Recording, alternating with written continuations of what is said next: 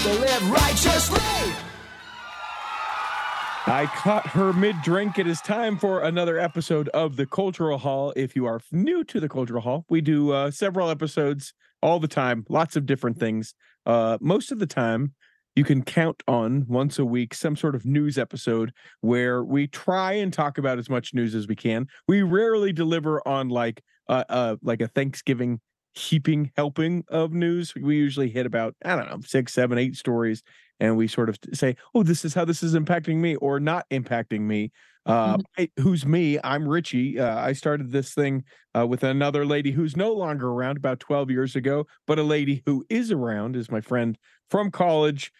I call her Chow, but if you're watching this over on the YouTube at the Cultural Hall channel, you'll see that it's Charmaine. Don't try and figure it out. Just know that it's Chow.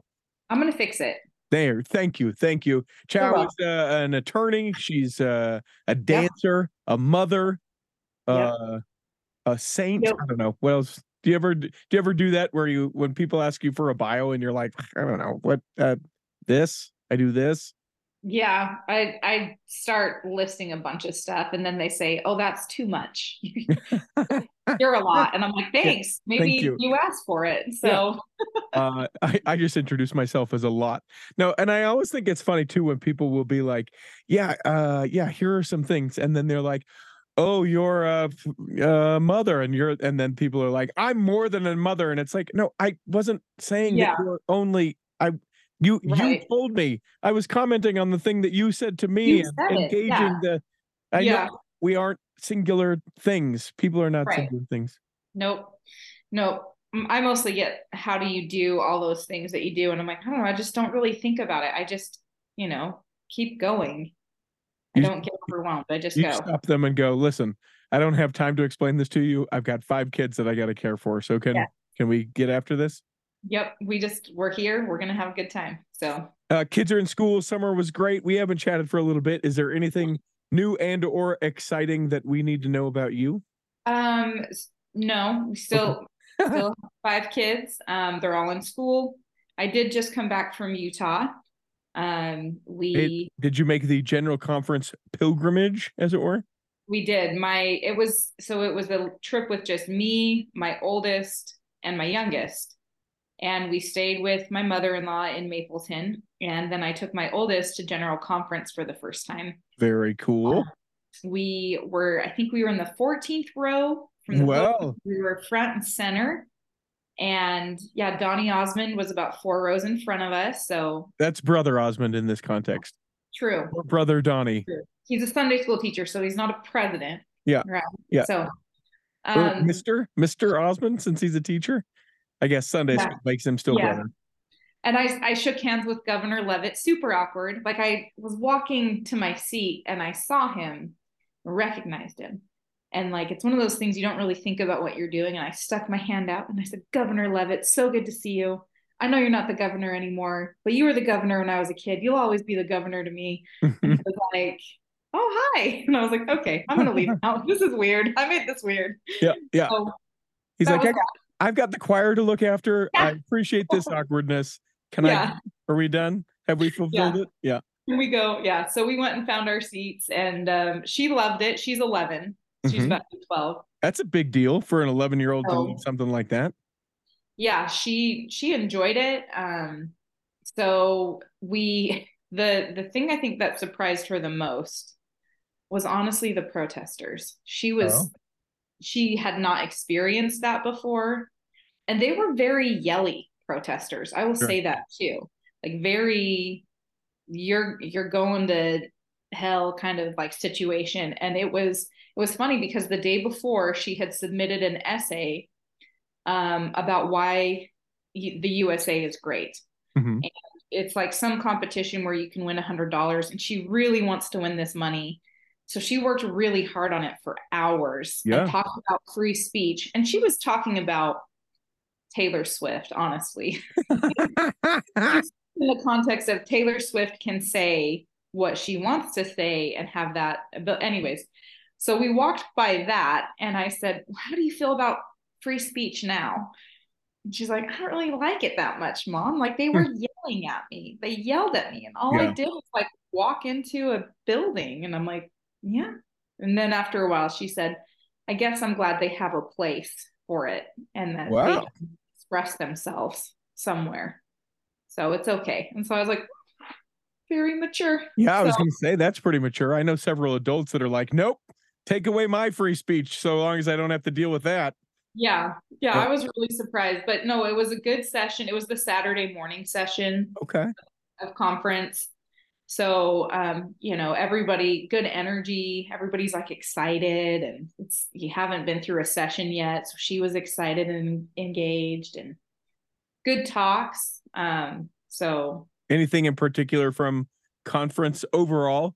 I mean, we've already done the episode that we released earlier this week. If you've not listened to it yet, an episode about all 20 locations of the temples that were announced and some background information, where they are, how long they've been waiting, how long the mission's been open. It's a great episode. Corey does such an amazing job. And I just sit there and go, yeah, and what else? And then he goes, oh, and over here. And I go, and what else? So you should definitely check that out. But as far as conference goes, anything that you were like, yeah, I'm into this, or like a theme or a thing that you went, okay.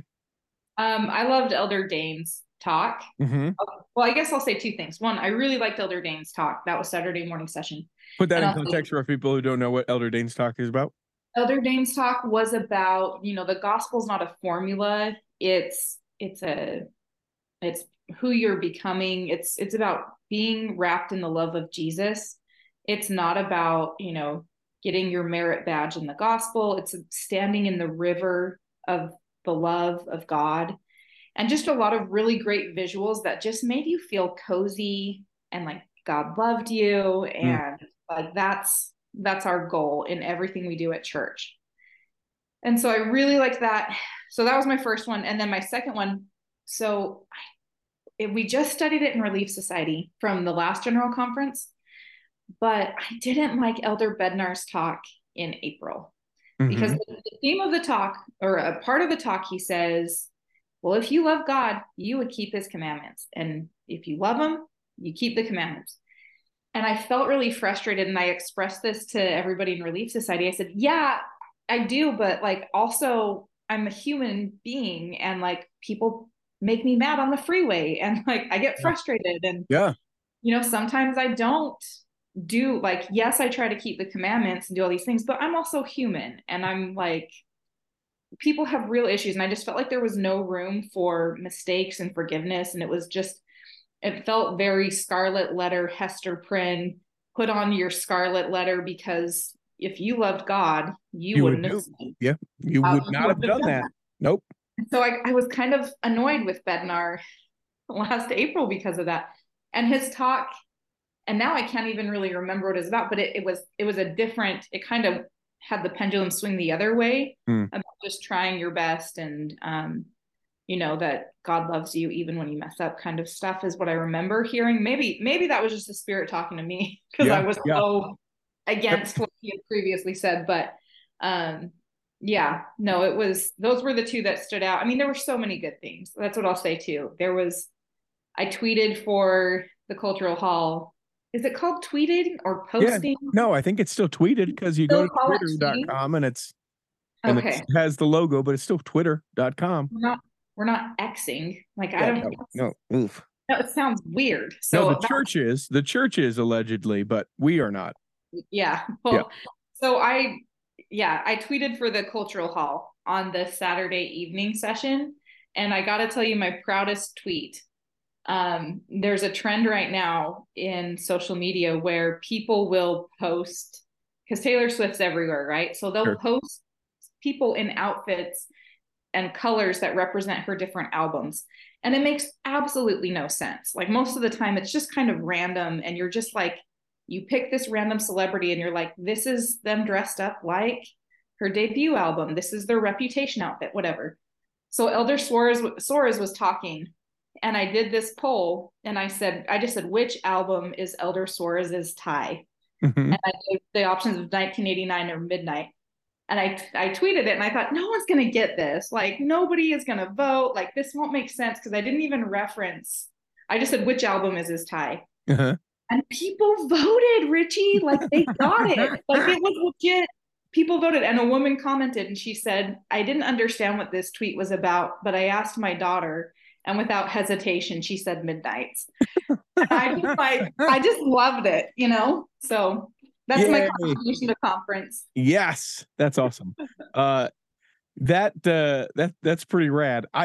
In the days since General Conference, I have thought, and I wonder, because a couple of people that tweeted, and a huge thanks to everyone who did, not only from the Cultural Hall, but those who interacted with us as well, is I wonder if Twitter has had its day. When we originally started live tweeting, it was a really big deal, and now I sort of wonder if it's a big deal or not.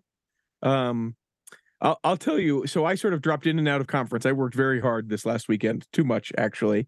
And the takeaway from me, that because I only dropped in on a few, but like the thing that I have been wondering about, and this is not the spiritual side of conference. I'll talk about that later in a different episode when I've had a chance to kind of enjoy some of them.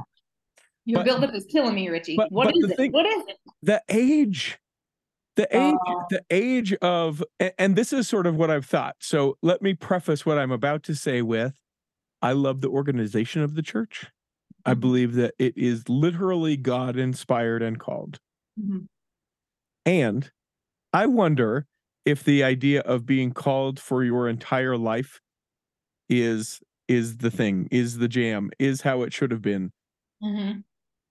For several reasons, but the one that struck me is like, I hear Elder Ballard's talk, who's like, listen, I can't see, so we're going to do that. And by the way, such a great talk and such a different tone and such a different feeling, because he wasn't reading. He just was like, this is how I feel and this is what my testimony is, right?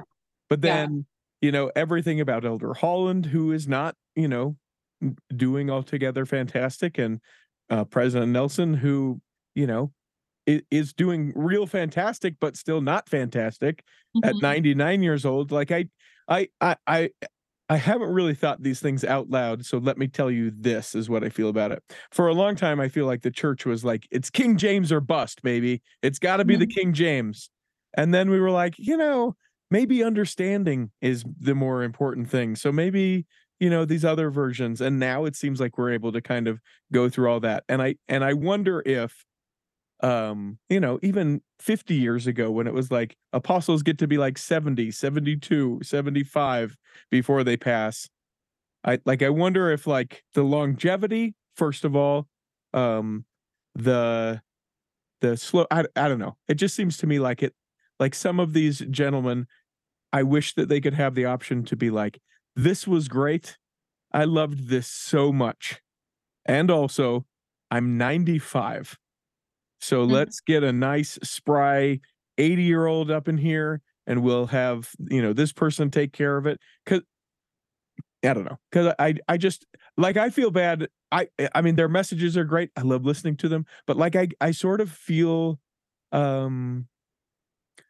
sort of feel bad, like, for their families that are like, well, he's just going to keep going because he knows that he needs to do it. Almost like that. If you love me, you'll keep doing this until you die. And it's like, I just don't know if that's the point. If when Jesus said, leave your nets and follow me for the rest of your life, I'm not sure that was that's what it was. Well, and I think it's a very romantic notion that is what you do. Yeah. But I will say, and I'll be kind of the opposite side in support of it. I think it brings out a different perspective for us in the church, because we wouldn't have that from President Ballard, Elder Ballard, whatever. Yeah. I forget who's the president, who's an elder. Everyone essentially. I don't know. But yeah, whatever title. Yeah. But we wouldn't have that unique, like, oh, this is a little bit different if everybody was younger. And I'd love, and if anybody listening runs stats on things, does it give the opportunity that we now have speakers from other people because their talks are shorter, or because Elder Holland didn't speak? Did it open the door for somebody else to speak, and maybe more women were able to speak? I don't know. I didn't look at those statistics. Or maybe, maybe that helps prepare for when they do get that call or when they do step into those shoes, because they've had more people are getting a taste of being able to speak because they're, they're speaking shorter. Yeah. Or they're not speaking at all. And I'll say this too. This is my last point, then we can move on. Or you can rebut, whatever you want to do. I think I get really annoyed with and maybe it's just my local congregation in Stake. They are so focused on the youth that it is almost smothering. Oh, okay. They're just so, and they say all the time, oh, Relief Society and the Elders Quorum, they worry about everybody else, and the bishop is just going to laser in on these youth. And I feel like, I mean, my own daughter is like, why? Like, give me some room. Like, I just want to be a person. And I feel just very like under a microscope. So I feel like it's nice to kind of pull some of the attention more in balance of, hey, this isn't just the church of the young. Yeah. The old, it's the church of the everybody. And so they kind of get a voice because oftentimes those are forgotten about. So I don't know. Like that. Yeah. I have no rebut. Well, and I will say too, we know that this is also kind of a unique generation, right? This is the boomer generation, and it's going to be different going forward because you have statistically so many in the population in this generation. And as they do, I mean, 10 years from now, we're going to have a very different looking first presidency and Quorum of the 12. Yeah. I believe people are going to live a while. Do I think President Nelson is going to be 110? Probably not. Yeah. Statistically, very unlikely. Yeah. So 10 years from now, it feels like, man, they're still up there. But, in 10 years' time, it's going to be a whole different perspective of who's there. With a few that are still, I mean, Bednar, right? He's very young. We're with Bednar for the long haul. So you better get used to him. You better like him, chow. I know. Thank Kevin's, he doesn't just give April talks, he gives October ones. Bring me back. Yep. But I just think we're gonna see a change, and then it won't happen really again because this boomer generation, we don't have the width of generational population when you get to people born in the 1970s and 1980s. I suppose the thing that I think is I just wish that we could allow people to say it was great and I'm going to pass, right? Like, I'm going to opt out. Health, I'd rather, the passing of my wife has been hard and my health has been hard. I want to do this. And I don't want it to be like the missionaries in the 80s and 90s that came home early and we all go, oh, Elder Holland had to step away. I want it to be how we treat missionaries in the 21st century, where it's like, yeah, great. Thanks for doing it. Thanks for doing it for any amount of time. Yeah. Great job. Let's, someone else is going to step in and they'll do a great job too. And maybe they'll stay till they die, or maybe they'll stay till they can't or don't want to do it anymore. But I almost think maybe it's a generational mindset again, because you have this, it's not just our church issue, really. Mm-hmm. You have this in Congress, you have this in government, where people just aren't releasing the reins. But it might be generational. I don't know. And I think maybe in the future with us 70s, 80s, 90s born people, we'll be like, okay, listen, it doesn't mean that you don't believe or it doesn't reflect on your faith, but it's okay. We'll be more accepting of that because of how people were treated when they came home early from missions. You know what I mean? Mm-hmm, mm-hmm.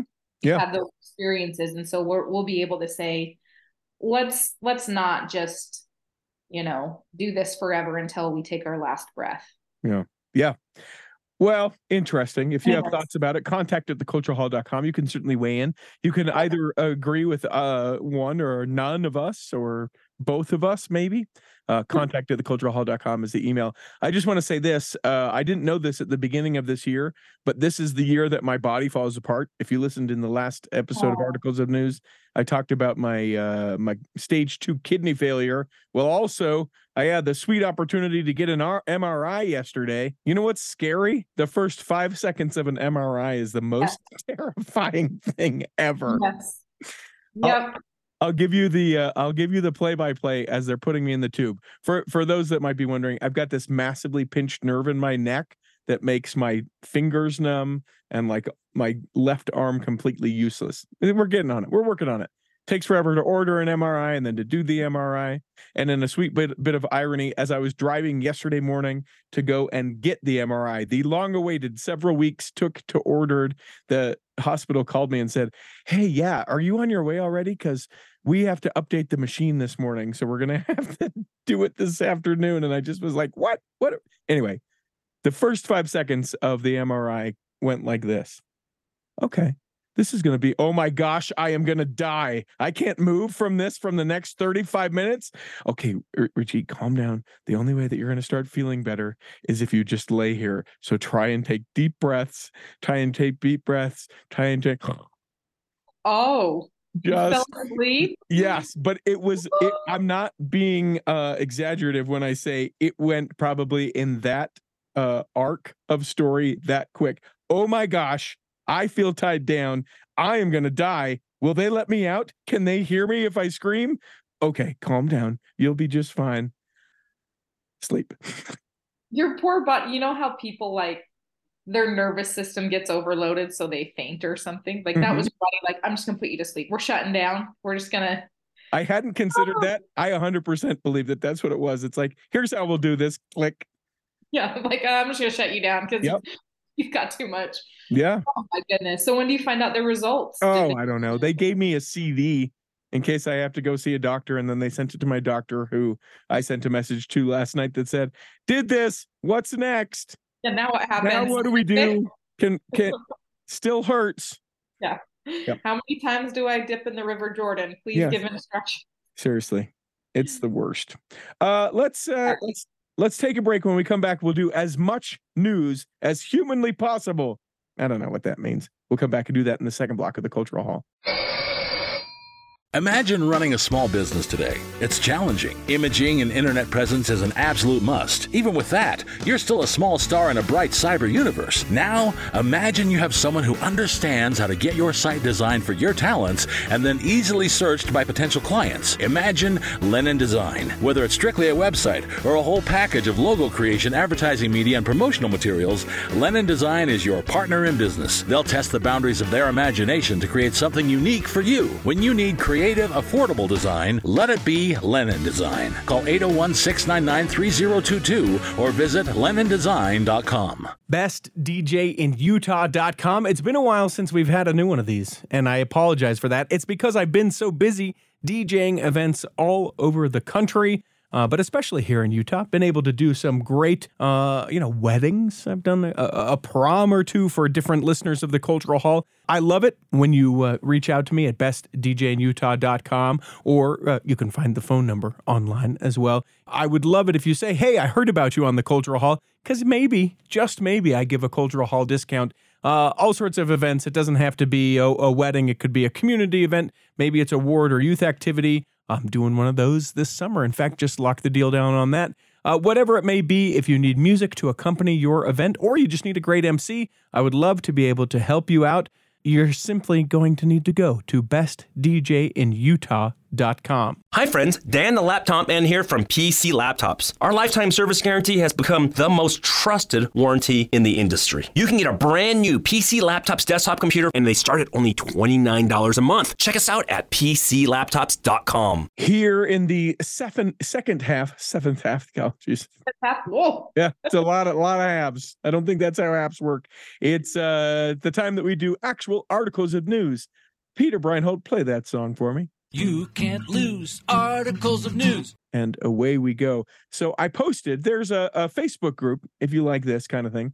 It's called the Cultural Hall Back Row. It's free to be a part of. It's not like our Patreon page where you have to pay as little as $5 a month to be a part of. And there's a group of those folks hanging out in a Facebook group. Think about joining that, by the way, patreon.com/the Cultural Hall. But the Cultural Hall Back Row is a group of, I just checked, 316 people, listeners of the Cultural Hall, who we chat about stuff. Sometimes there will be tangential things, like someone may post in there about the MRI that I took and say, yeah, I had an MRI once, and whatever, go right off on a tangent and talk about it. So I posted about, hey, you know, what are we thinking? What do we like about the hall? What should we be doing different? Are we missing? Do I have a blind spot? All that, just sort of some feedback.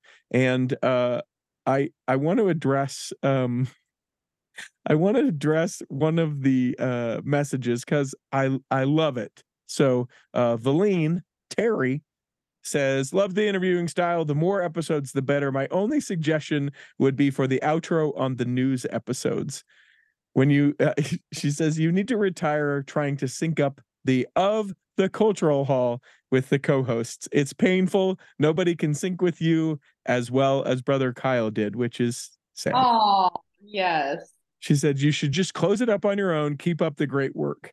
And I was like, Valine, I don't think that you get it, what we do there.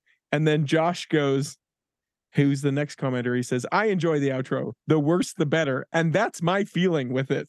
My feeling, because we most oftentimes will do these over Zoom, and the syncing of people saying stuff together at the same time is impossible. And so yeah. I absolutely love. So Valine, let me know if that perspective on the outro changes things for you. It's not trying to actually be on, because that is a fool's errand. It is, what kind of disaster can we get ourselves into at the end of every episode? Yeah, that's funny. So I always, whenever I do it, I get tripped up because my kids add in different, like, we get in ruts where when we say a prayer, we all of a sudden, like, every time we're like, and bless that it rains. And now that's like part of our regular. So, you always say, what is it?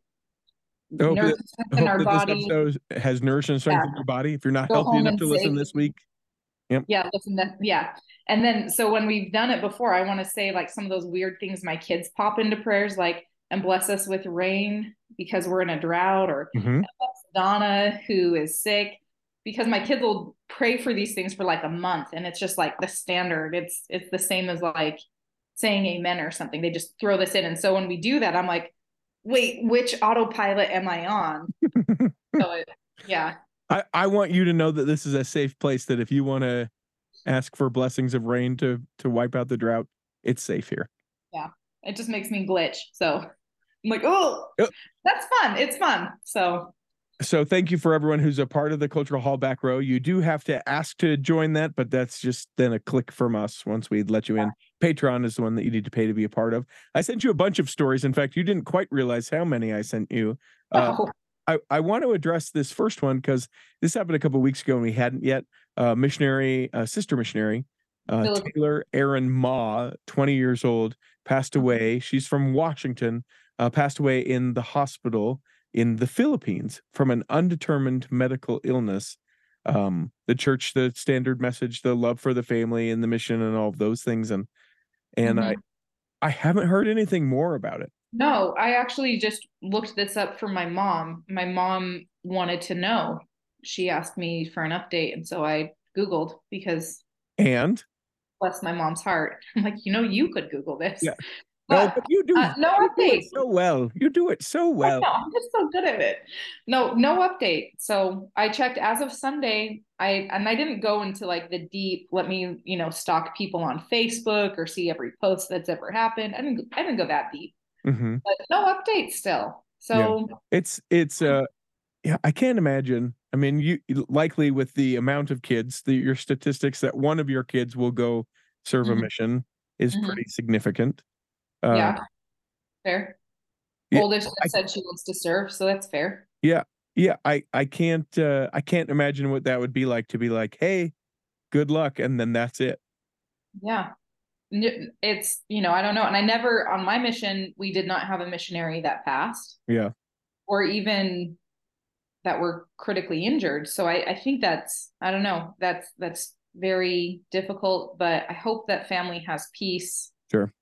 I hope there's beautiful angelic ministering, you know what I mean? Like that kind of comfort coming to that family.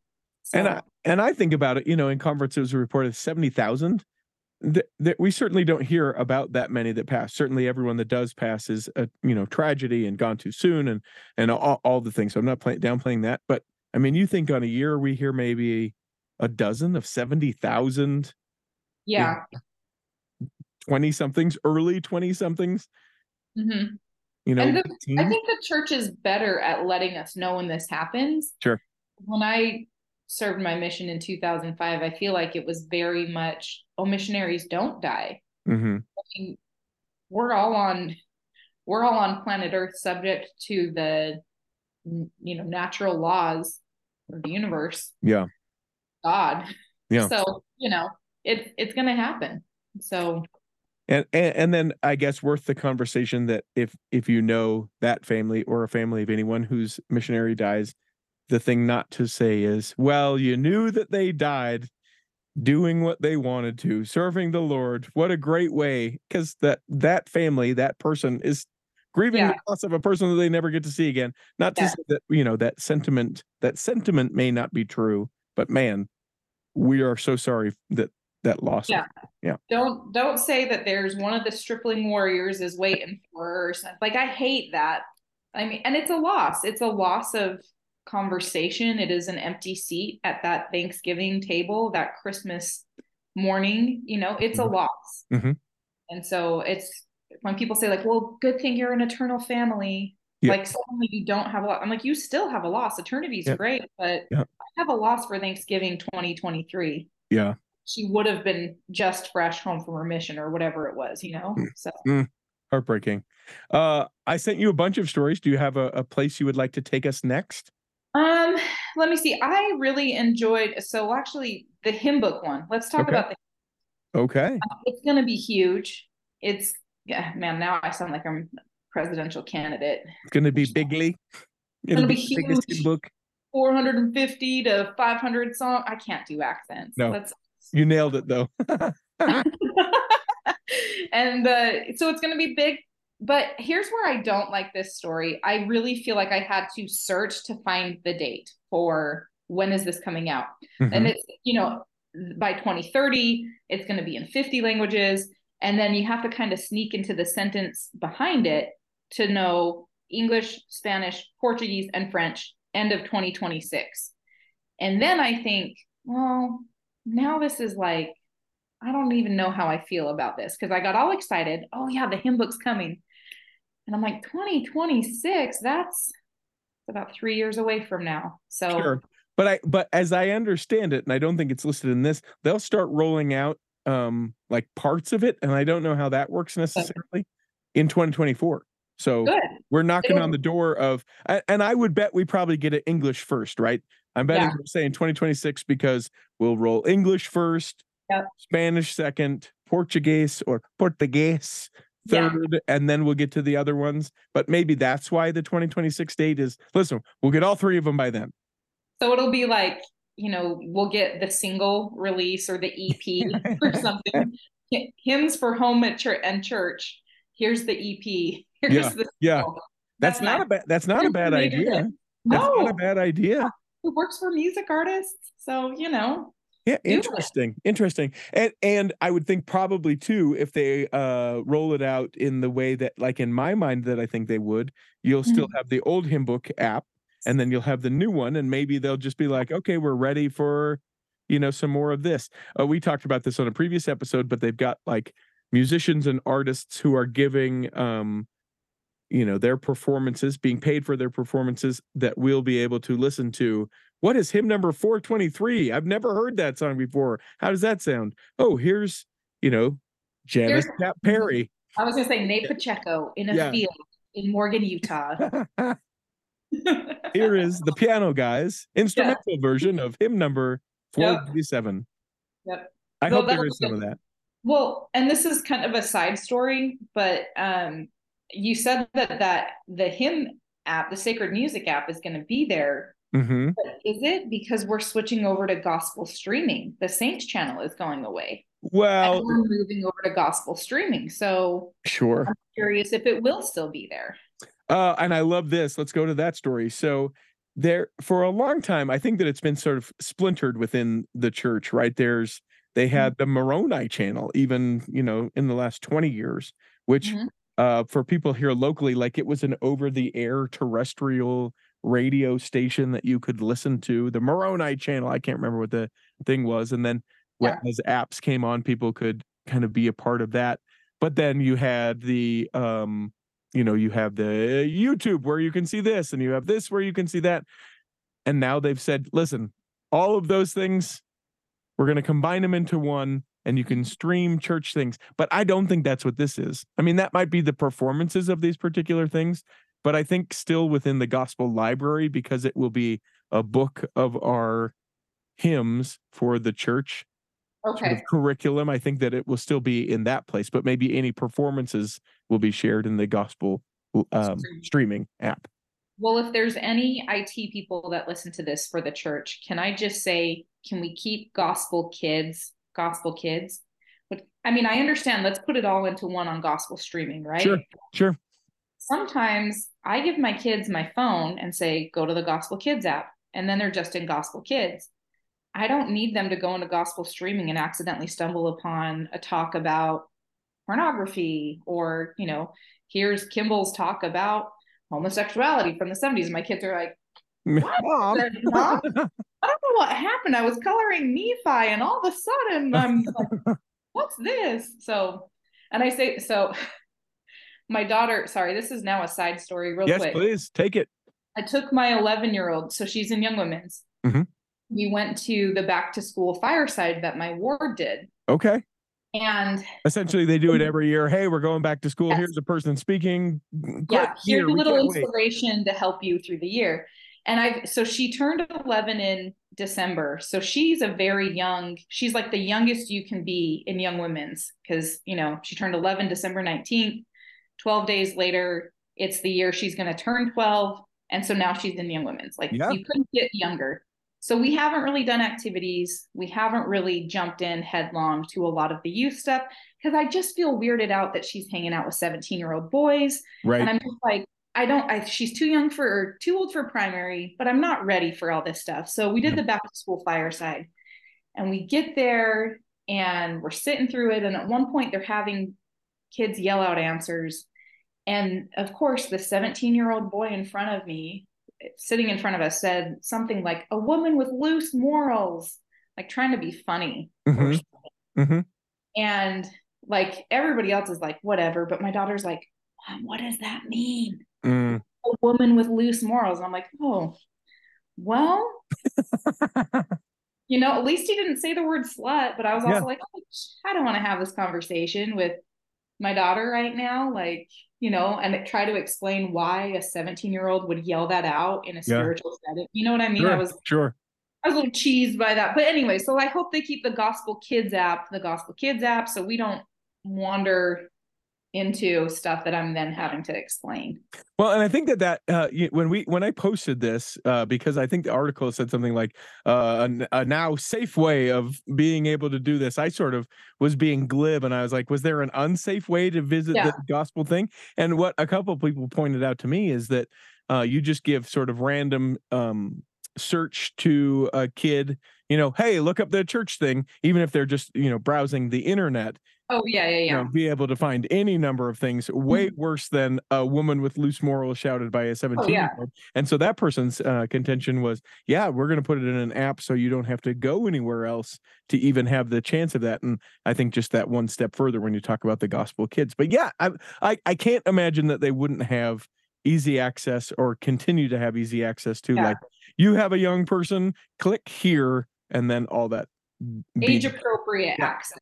Yeah. But I don't love it on Netflix that my kids end up they're looking for some kid's spooky show, and they end up finding like these horror movies, and they're like, what? And they don't even click on it, but they just see the picture, when they search, and they're like, ah. Yeah. So Disney Plus is a little bit better, but you can still find content in there that's not appropriate for a 9-year-old, 8-year-old, 7-year-old to watch. But Amazon Prime does pretty good to say, okay, how old is the age range of this person? And then they can access that. All right. Sorry. Now this turned into an ad for streaming. No, listen. And, the Living Scriptures, the living, what? Yes. Love the Living Scriptures app. We have that. We pay for that.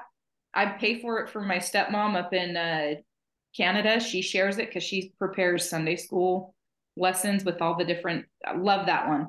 That one. Living Scriptures is doing it good. Link in the show notes if you want to get a free month. You can check it out. Do it. It's worth it. Yeah, awesome. You always know that your kids have been searching the wrong videos, the wrong spooky things when they come up and whisper in your ear, and they're like, "Do you want to play?" and you're like, what have you been watching on YouTube? Right? Yeah, like, what is that? Yeah.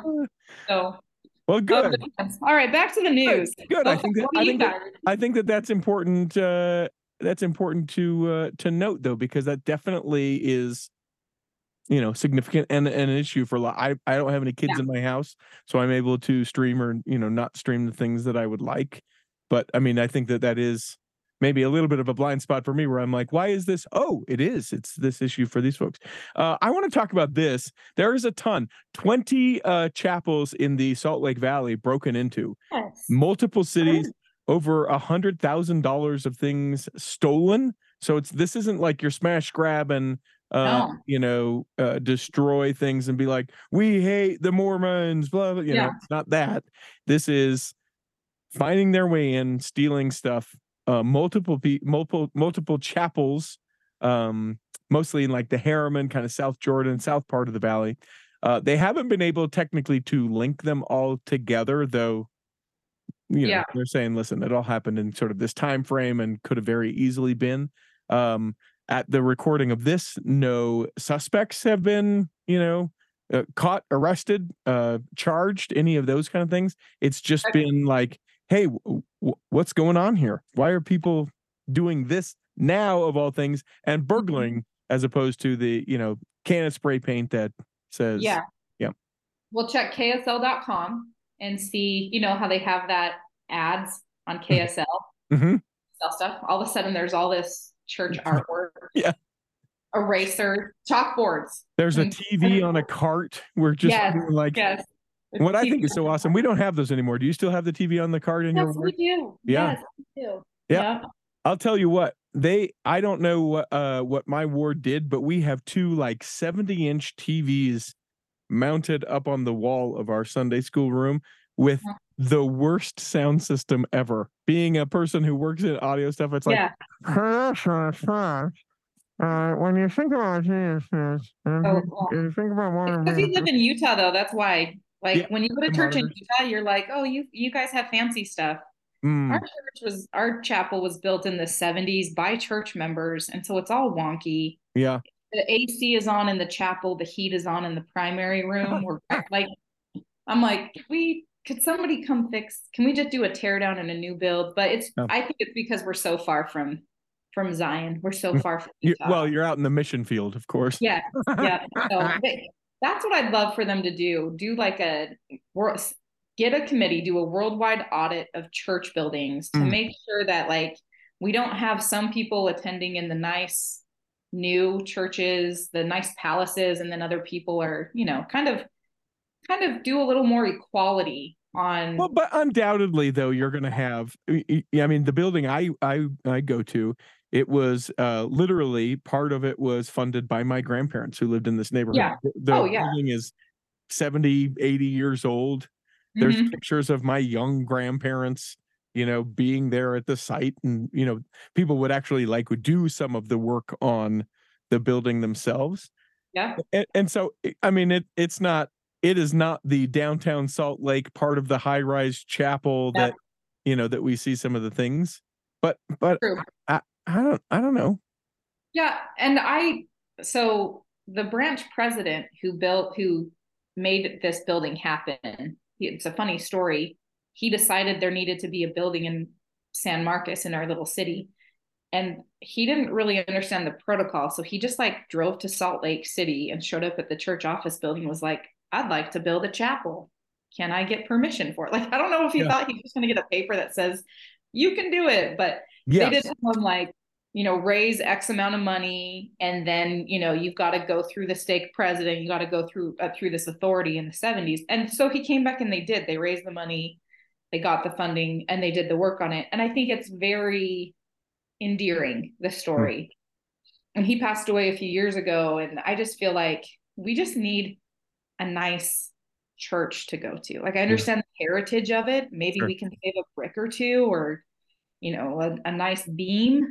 But when people come to our church, especially being in the South, when you have churches with a ton of money, incredibly nice buildings, and you're like, welcome to our gym. There is carpet on both the floor and the walls. And, you know what I mean? Yeah. It's like, no, You guys come to church here? Really? Yeah. Really? Yeah, interesting. There's a hallway in our particular building where there's no pictures, and it's a very long hallway. Literally every time I see the stake president, I'm like, if I buy it, can I put it up in this hallway? Yeah. I'll even buy one of the ones that are supposed to be in chapels, right? I don't necessarily think that we should only have 20 pieces of art that we can pick from for church houses, but still, even with one of those, I'll pick one of those and pay for it. We'll do a little tithing kind of thing, something in this hallway. Interesting. Well, these people stealing stuff, they thought the other way, Richie. They were like, take it all away. Yeah, None of this stuff for the church. Well, and still no one has been caught. But then we go to Colorado, and there were obviously some bored teenagers who they decided that they would vandalize the church there. It's in a place called Berthoud. Yeah. I don't know. It's in Colorado. But I don't think I can do better on that pronunciation. You got it. Thank you. Nailed it. I have to bring this up because even though it's graffiti at a church, it made me laugh. Now I know what you're talking about because it made me laugh too. So go. Because it's in red. It's red spray paint. And the thing, sometimes people will say different things about Joseph Smith or about the way we treat LGBTQ people, etc., whatever, right?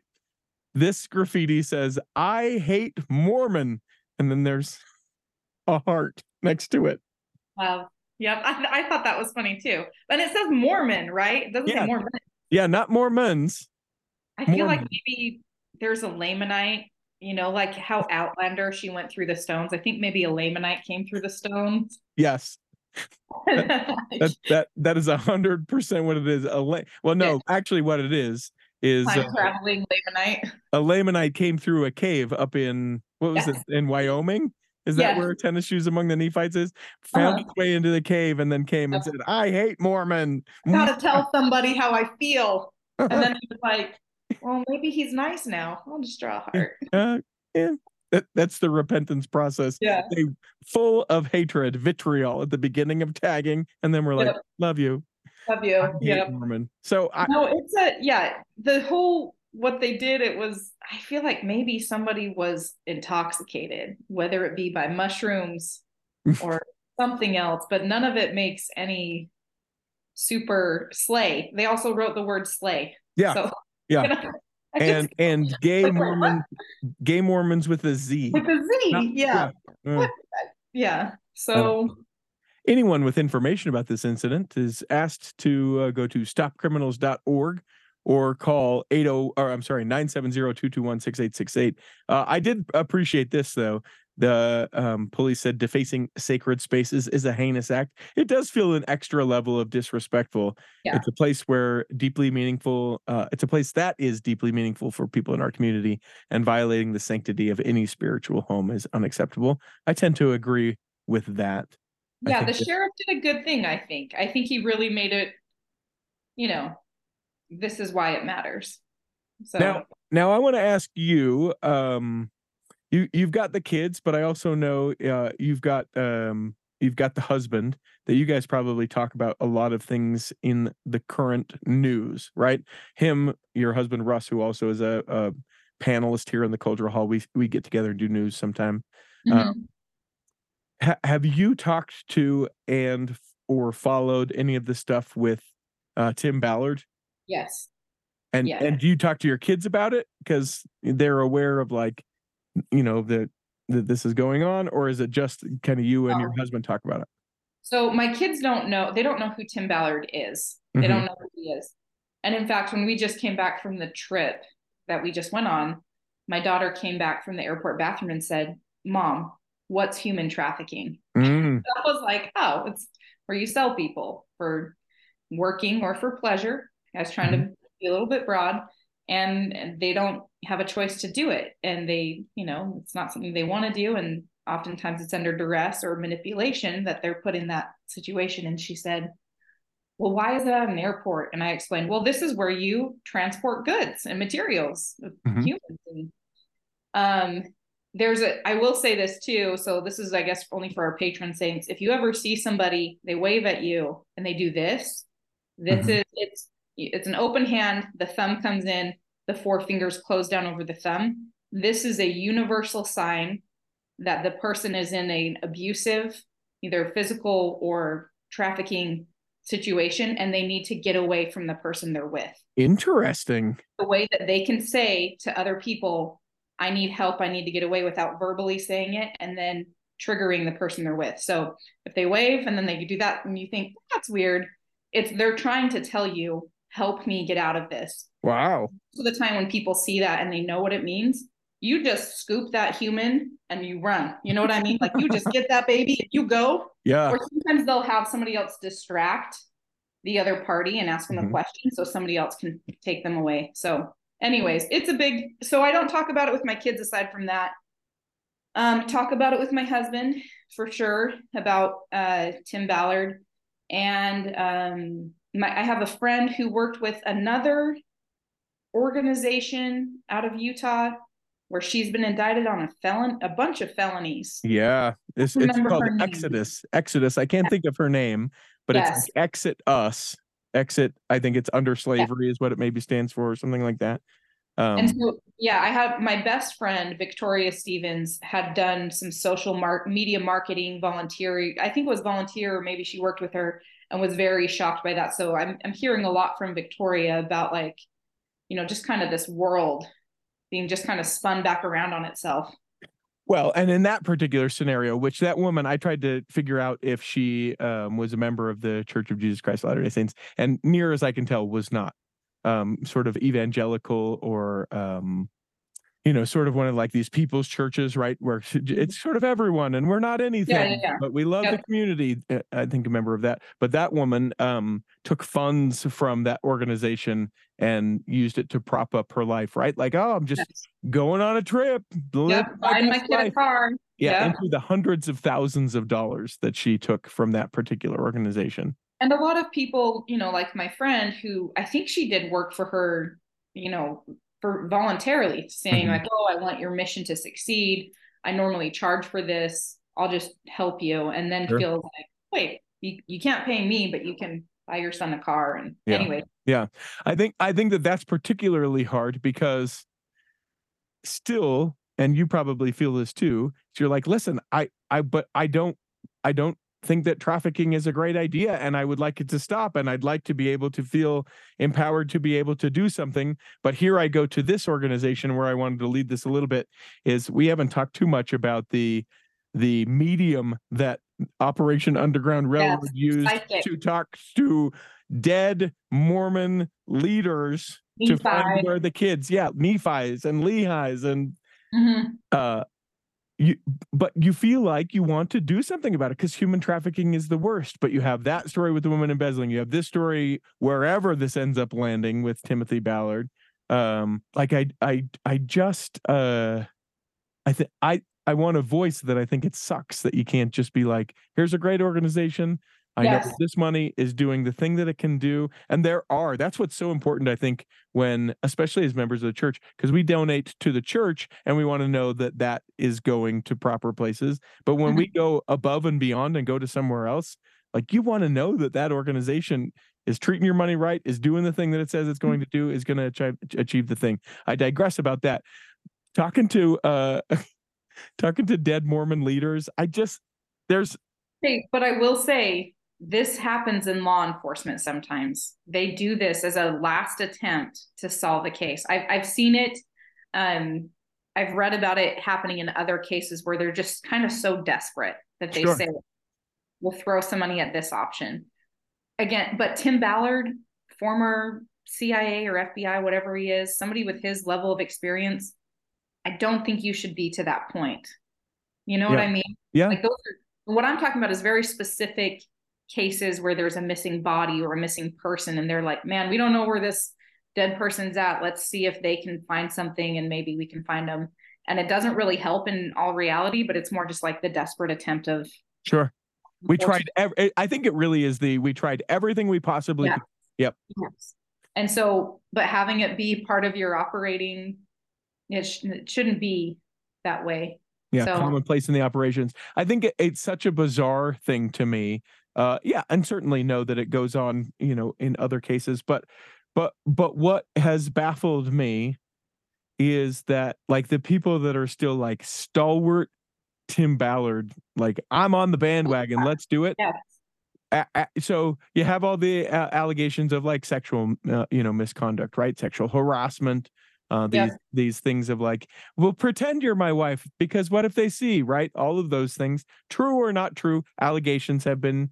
I think there's 7 counts or 7 allegations from 5 different people, as I understand it. And then you hear that it's like, yeah, we're going to chuck thousands of your dollars that donated at this person. And this is how we routinely try and find these people. Like it is a thing that makes me most anxious about people in general. And I see this in the political sphere, and I see this with this individual, and I see it and quite frankly, it's a thing that sometimes scares me about the church in general, where where you'll be like, here is a thing. Are you not even going to recognize that this is a thing that has occurred or that has been said about, about whatever? Like the inability to be able to look at something and go, oh, what if that is true? What if, what if, you hear it a lot where people are like, I would never leave the church ever. I'm never going to leave the church. And that to me, like, I appreciate the devotion towards the church, but that kind of thing to me for any institution, group, person scares me because I go, but what if the church is doing this particularly horrible thing that is wrong for some reason? I don't know what that would be or how that kind of works. You would never. But everybody has a limit. Yeah. Well, I've got 2, maybe 3 things I want to just comment on in the article.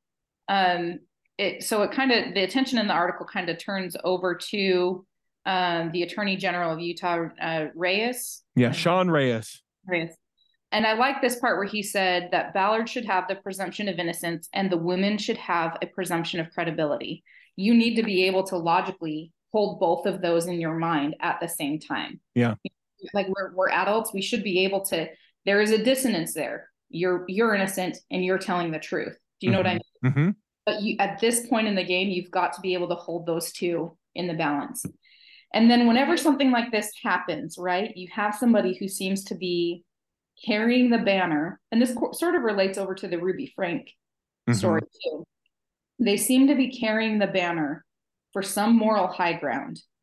And then there's this fall from grace or from the moral high ground, whatever. I always think of this quote, and it's from Nietzsche. I forget how you say that, but it says, he who fights monsters should look to it that he does not become a monster.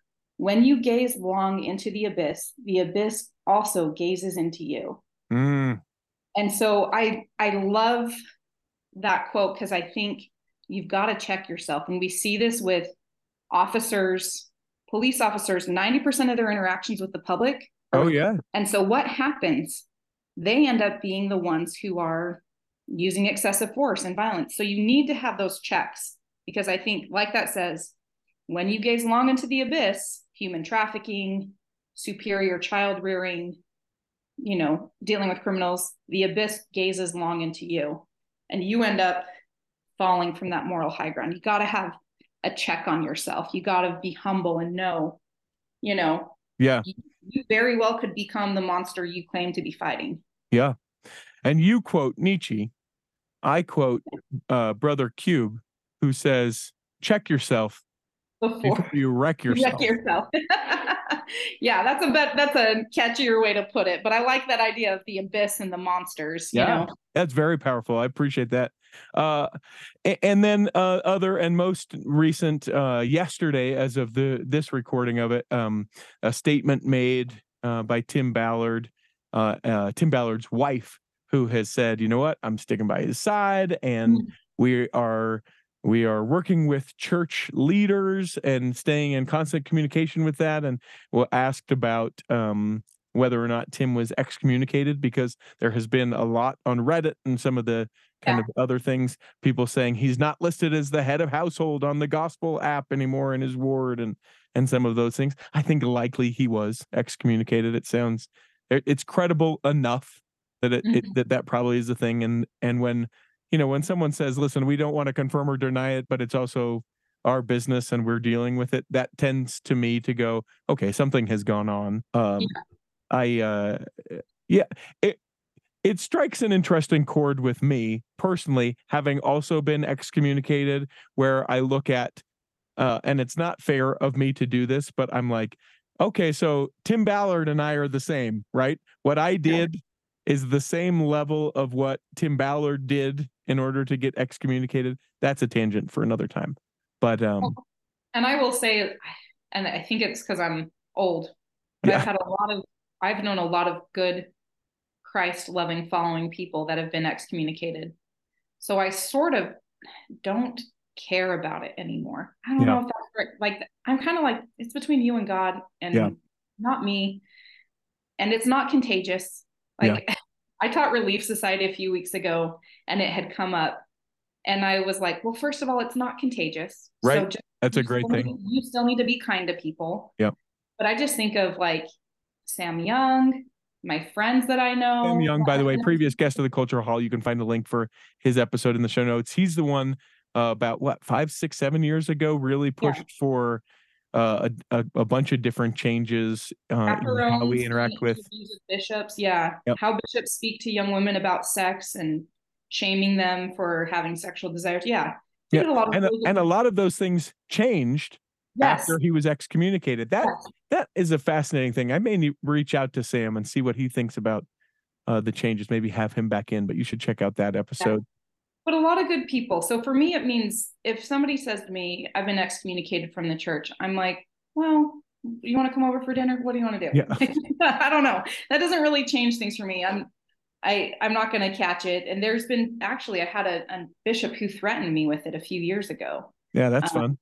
And he did not like what I was sharing on Facebook. I was encouraging people to go to a Zoom sacrament meeting during COVID, and he thought that was not okay.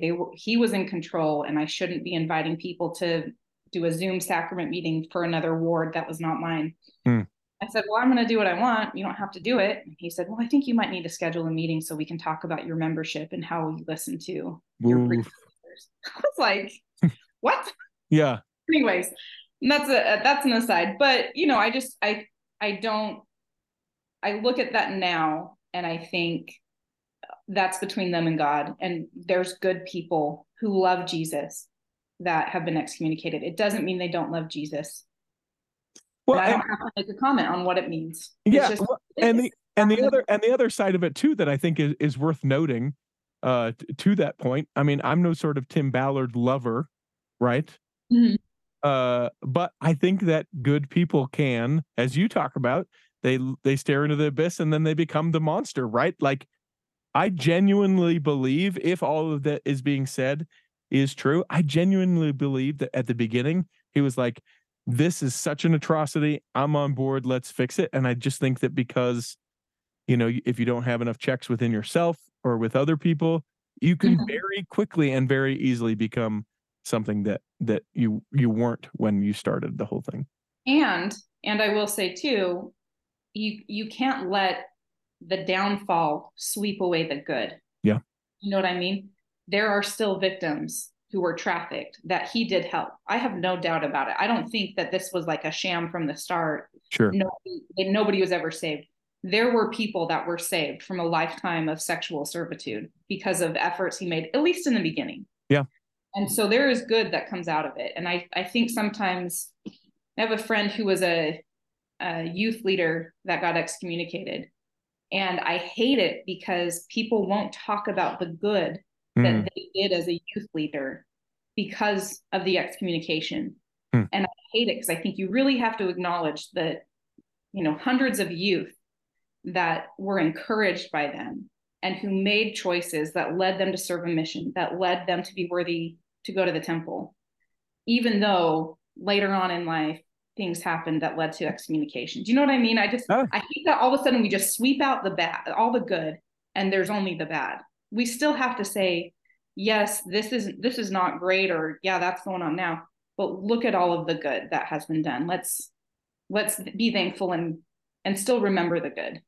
And to put a button on it, from a very personal perspective, it's hard as an individual who was excommunicated to sort of shed that, okay, well, God didn't want me for a while, And now he does, right? And I think you do a better job of that about that now. But certainly when I was excommunicated now 20 some years ago, it was very much like, oh, I'm different. I'm bad. I'm not wanted. And it's taken, I don't know that I have completely shed all of that. But it certainly took a good long time for me to be like, okay, I am a good person who did things that were incorrect, wrong, shouldn't have done, sinful, whatever. But at the end of the day, I am still a good person who did those kind of things. And that's a whole different component of that we don't talk about. And I've been thinking about this a lot lately, more generally, but I think that this is why Satan is called the great deceiver. Because that shame cloud that hangs over your head. Yeah. I don't want to say I gained a testimony, but I really think that is the huge deception that we have within ourselves in knowing what our worth is, and that we put on others in saying they don't have worth. It's a great deception by him to make it so we don't see you and I are children of God. We are both human and we are both loving Jesus and doing the best we can. Yeah. You know, instead we put labels on, well, you get to see in the gospel and we don't really need you. We don't really want you around anymore. You know, because that's not what it is. Everybody should be welcome. Everybody should know that this is where they belong. So, all right, off that soapbox. There we go. And that's the news that we did this week. We got to 4 stories? Good for us. We were going to do so much, but we just like to talk. So I'm sorry.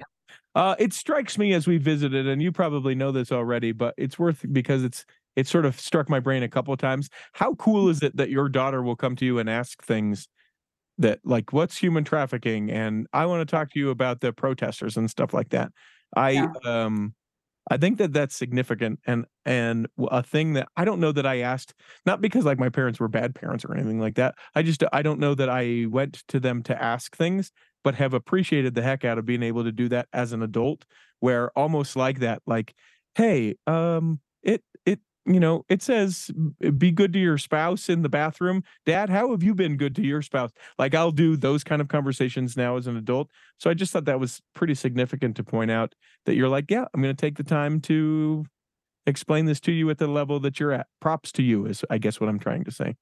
Well, I hope she always does it, because I can tell her, or somebody else out there will, you know, she's gonna find out. Yeah. Yeah. Well, I think we wrap it up, and know that you have the freedom to wrap this however you would like, but I hope that this episode has nourished and strengthened your body. And that fall finally comes to Texas. Do your kids pray for that? Yes, that's what we're praying for right now. We're sick of the heat. We're sick of it.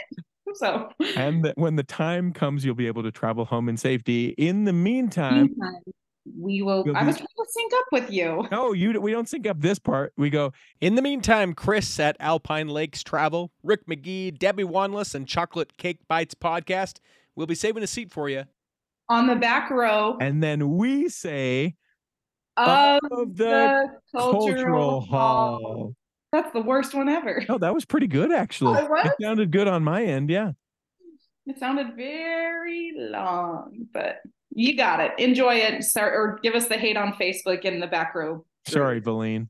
Save me a seat. It's sure to be neat on the back row. We really gotta go on the Culture Hall show.